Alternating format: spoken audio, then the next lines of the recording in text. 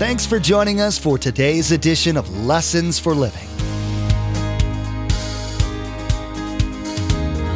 His word so fresh in our hearts abound. His word made flesh in the here and now. A new life is beginning. Lord, let us hear your lessons for living.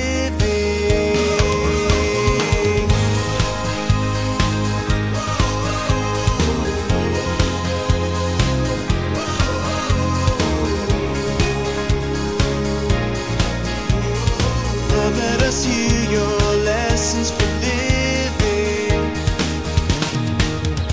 We have to extend what God extended to us to other people. Guys, the older you get, the more people you see with bitterness. It's destroying their life. Physical, spiritual, and emotional.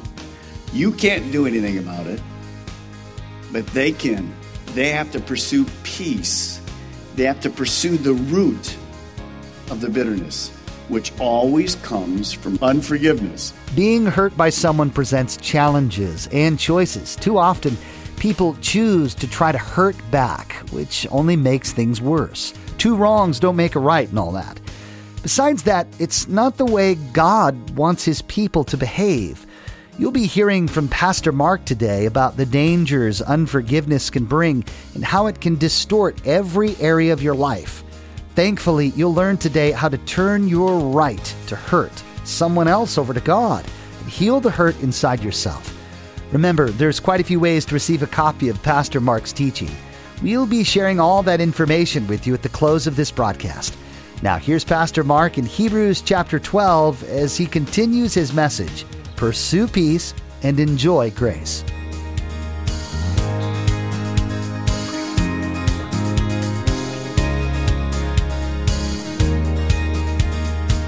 Let us hear your lessons for living. Sometimes we just keep it to ourselves. And pretty soon that unforgiveness, a seed is planted. And as that seed begins to grow, it always finds its way into bitterness. It just grows in our lives. We've all been there. So unresolved conflicts lead to a resentment. A resentment leads to unforgiveness. I'm not going to go to that person. Remember, we forgot to pursue peace. Unforgiveness leads to bitterness and rage and anger. It's this progression that starts with a hurt. First thing, unforgiveness leads to bitterness. Now, in our world, in the church world, what do people get bitter at? Well, number one, people get bitter at God. God, why did you allow that? That can't be right. How can that be right? Second, against our parents. Some of you are even adults today, and there's issues with your adult parents. Against a spouse. We live in a home, and there's unforgiveness in the home. It's because we don't address it. We just try to maintain peace. Well, you need to get it out in the open. Ask God's help. Do you realize how many people outside of this building have been hurt in a church and never stepped back in? You can't imagine how many people. And you hear it all the time. Some of you know those people. They're just not in church anymore. And they got hurt. Something I said, something happened in the congregation, another church, doesn't have to be this church. Whatever it was, Satan took it and blew it up in their mind. And now that keeps them from coming to church, fellowshipping. And they take that hurt and extend it to every church. Well, in many ways, they're right. What is a church? It's people. Will you go to a church somewhere where you'll never be hurt? No, not unless you're the only one there. People hurt people. That's what we do. But we have to learn to live in forgiveness. And of course, In the church, that's what happens. You can get bitter against God. You can get bitter against your parents, your spouse, your kids, the church as a whole. But the church is simply people. So it's the interaction of people where this bitterness begins to go. Now, here's the problem. When that bitterness starts in me, it starts small, but it's just like a cancer. It spreads. And pretty soon, it affects me physically, spiritually, and big time emotionally. But then it doesn't stop. It spreads to my home, my family, my friends, my church, my neighborhood. It just is unending. It just has roots that go out and out and out and out. What am I to do with it? How do I solve it? What caused it? Well, you already know what caused it. Unforgiveness. So notice, bottom line, there's a fruit to this root. The fruit of bitterness is simply everyday life becomes miserable. And this person exists, they don't live. Now, someone has said and equated, and I think it's interesting, that bitterness has the same shelf life as a Twinkie. See, a Twinkie has all these preservatives and artificial ingredients that can last forever. There's a Twinkie. Well, unforgiveness that leads to bitterness will last forever unless you get at the root of the bitterness. And what is always the root of the bitterness? It's the hurt that you experience that you didn't forgive. It's always you. So I have to understand, to remove the root, I have to forgive the person that hurt me. Now, Matthew 18 says, I'm to go to that person. I'm to ask. I'm to release it. Maybe I hurt them or they hurt me, whatever it is. Ephesians 4:15 says what? Speak the truth in love. So you have to address it. I always use an illustration when we go through our premarital classes about speaking the truth in love. Husband and wife, they're newly married.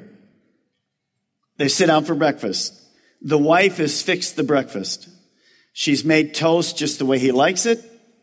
She doesn't know how he likes it, but she happened to make it brown and put butter on it. And she makes this bacon that's floppy. And she sits it down in front of him. He hates floppy bacon. And I say to you, what does the husband say? I actually say it like this. What does the wise husband say? You'd be surprised at some of the responses. Well, the wise husband, typically they don't normally go to this. Honey, the toast was great. That's good. If the wife is picking up on anything, she already sees what's happening here.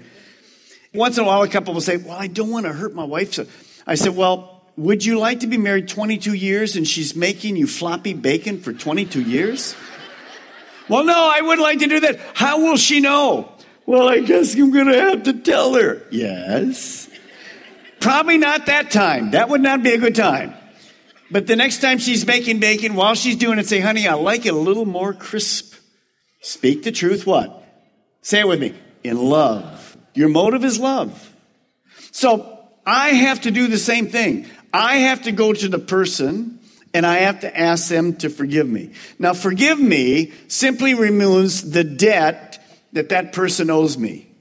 I came across something, I love it. Forgiveness is moving from you owe me to you owe me nothing. I like that. You owe me. You hurt me. No, you owe me nothing. I forgive you. To enjoy life, that's how we have to live. We have to live that way. We have to extend what God extended to us to other people. Guys, the older you get, the more people you see with bitterness. It's destroying their life. Physical, spiritual, and emotional. You can't do anything about it, but they can. They have to pursue peace. They have to pursue the root of the bitterness, which always comes from unforgiveness. But Pastor Mark, they really hurt me, and they did the thing that was wrong, and it wasn't right. I know. That's why you forgive. Did any of us do any things that were wrong to God? We're to forgive as God forgave us. Is it hard? Yes. Can it be done? Yes. Here's the key you want to write. We are able to forgive because God gives us the power to forgive. See, you can't do that in your selfish being. No way. I keep a list. God doesn't want a list. Just forgive. Just extend grace to the person who hurt you. Now, when you forgive, that doesn't mean that you excuse what they did for you.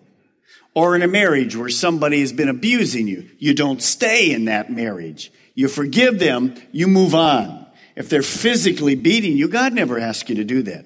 I don't have time to get it. We did a whole series on Prison Break. We did a whole 4 weeks in that. I wrote a book about it. Same thing. You can get it and pile through it. Somebody just wrote me last week. They got the book. It helped them so much. They just wrote me. Remember, all the profits of that all go to missions. None of that stuff goes to me. But it's so prevalent in our society. Back to Hebrews chapter 12. Verse 16. See that no one is sexually immoral or is godless like Esau, who for a single meal sold his inheritance rights as the oldest child. Afterward, as you know, when he wanted to inherit the blessing, he was rejected. He could bring about no change of mind, though he sought the blessing with tears. Here's our fourth key. Pursue eternal priorities. No doubt these Jewish converts knew the story of Jacob and Esau in the Old Testament. Esau is a picture of bitterness. We know that before these twins were born, keep your finger right where you are. Let's go to Genesis chapter 25, first book in the Bible, Genesis chapter 25. We know before these twins were born, God spoke to Rebekah, Isaac's wife. God says there's going to be twins. You don't need an ultrasound. There's going to be twins. And then he told them a very interesting, really confusing thing because it went against typically what God did. Look at Genesis 25, verse 23. And the Lord said to her, 2 nations are in your womb, and 2 peoples from within you will be separated. One people will be stronger than the other. The older will serve the younger. These twins were going to father nations. One would be greater than the other. The younger one would be greater than the older. That's very different. So sovereignly, God went beyond the normal way, and the younger was the one that's going to actually rule the older. Now, this decision that obviously Esau would learn, see, Esau being the oldest usually would be the leader.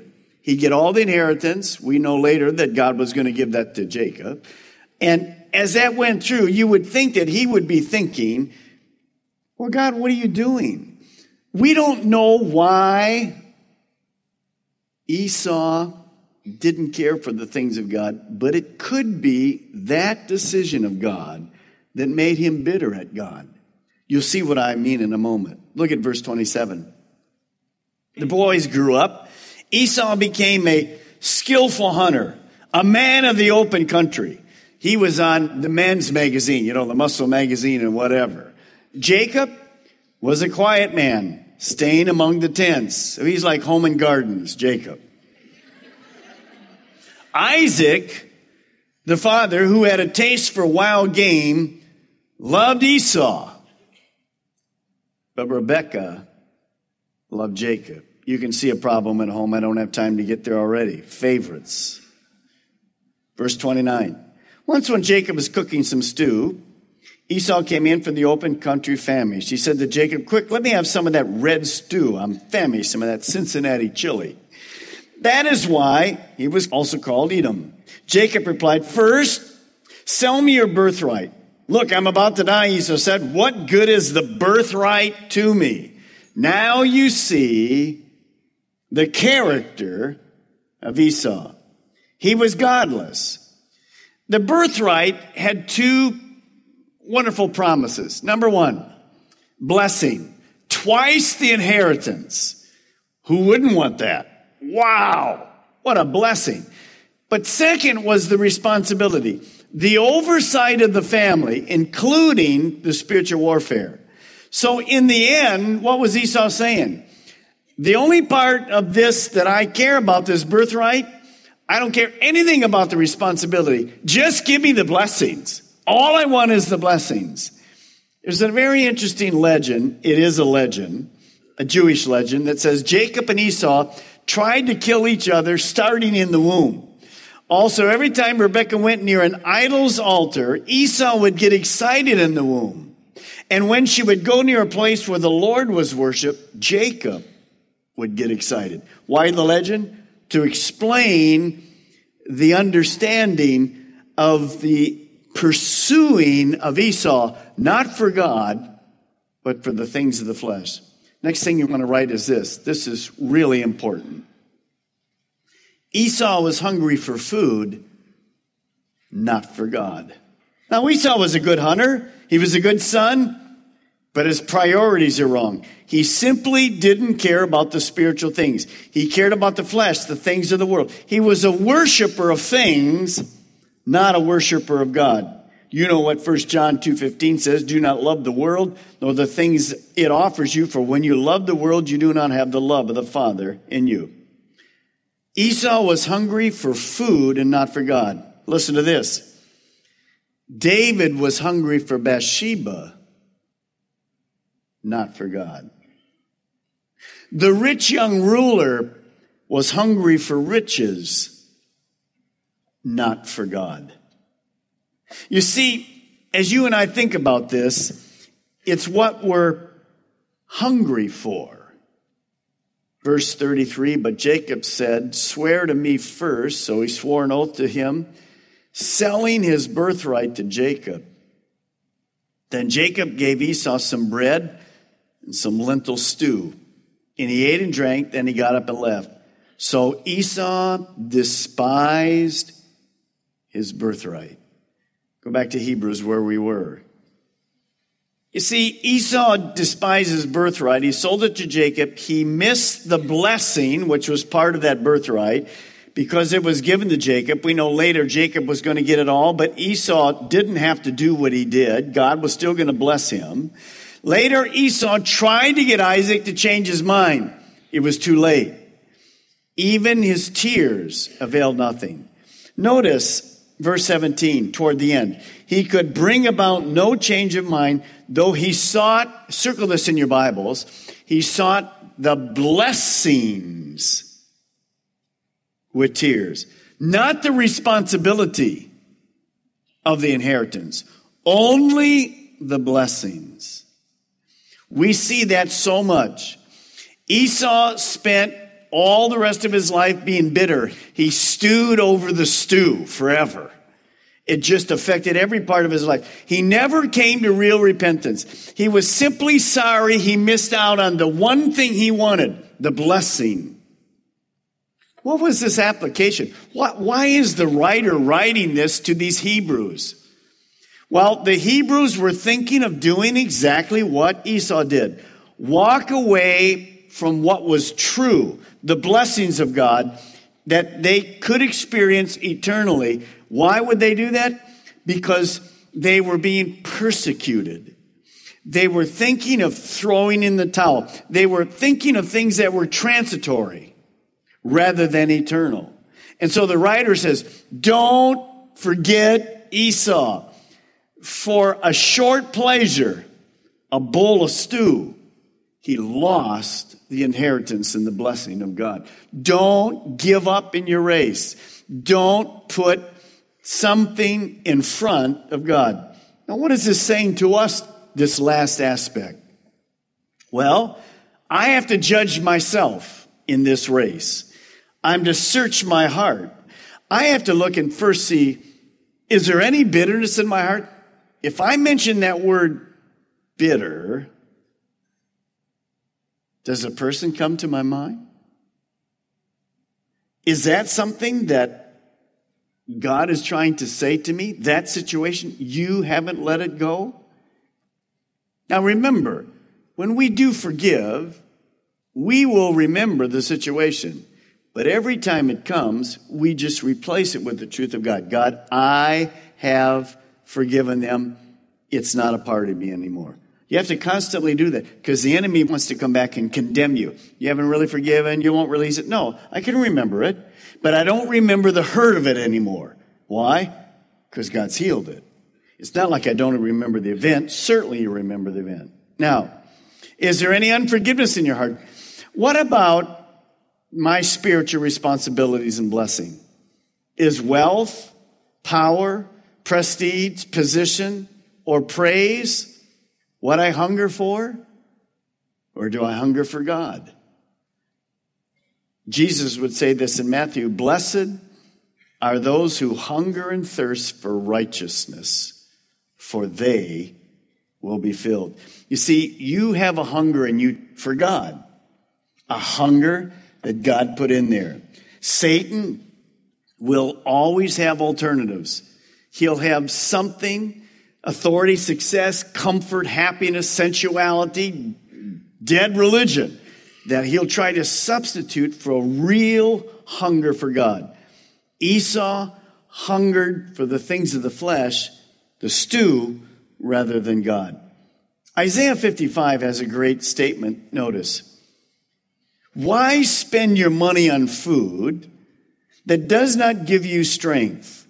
Why pay for food that does you no good? Listen, and I will tell you where to get food that is good for the soul.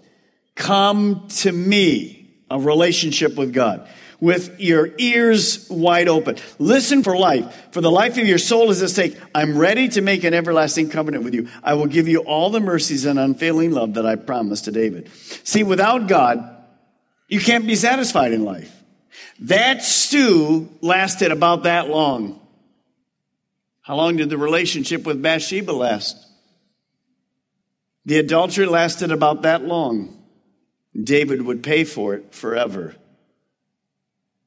As you and I look at this, I want to be right with God. The biggest mistake in life, you don't need to write this down, but you need to understand it with your mind. The biggest mistake in life is trying to satisfy our spiritual hunger with people or things, or a business, or an IRA, or some kind of a prideful thing in my life. If I get to that position, then that thing that I hunger for will be satisfied. No, it will never be satisfied.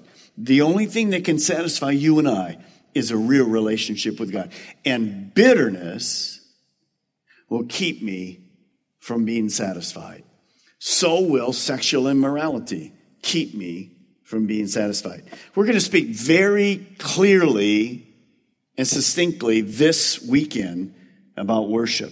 Don't miss it. Pharaoh goes down to the water every morning to worship. Why? Because he was made a worshiper. What well are you and I drinking from? I want to drink from the waters of life. I don't want the bitter waters tomorrow. I want the sweet water that comes from living in forgiveness. Today, Pastor Mark taught about some of the characteristics of God. You learned about God's forgiveness and how much and how often He forgives His people. You found out, too, that you're expected to behave the same way towards all people that God does towards you. You might think that that would be hard, and you're right, without God's help. We know social media is a big part of everyone's lives, and it's a great way to stay connected with each other. We'd like to add a little bit of joy and Jesus to your Facebook and Twitter pages, so come like and follow us. You'll be able to keep up to date with all the latest information about Pastor Mark, the ministry of Lessons for Living, and the church behind it, Calvary Chapel, Melbourne. Visit lessonsforlivingradio.com and follow the links to connect. That's lessonsforlivingradio.com. This brings us to the end of Pastor Mark's teaching, Pursue Peace and Enjoy Grace.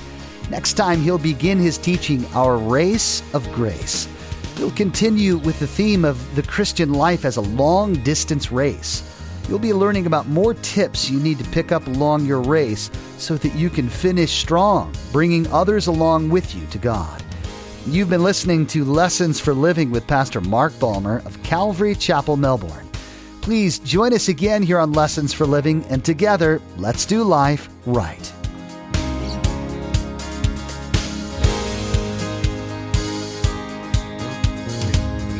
Our eyes have seen and our ears have heard His word made flesh in a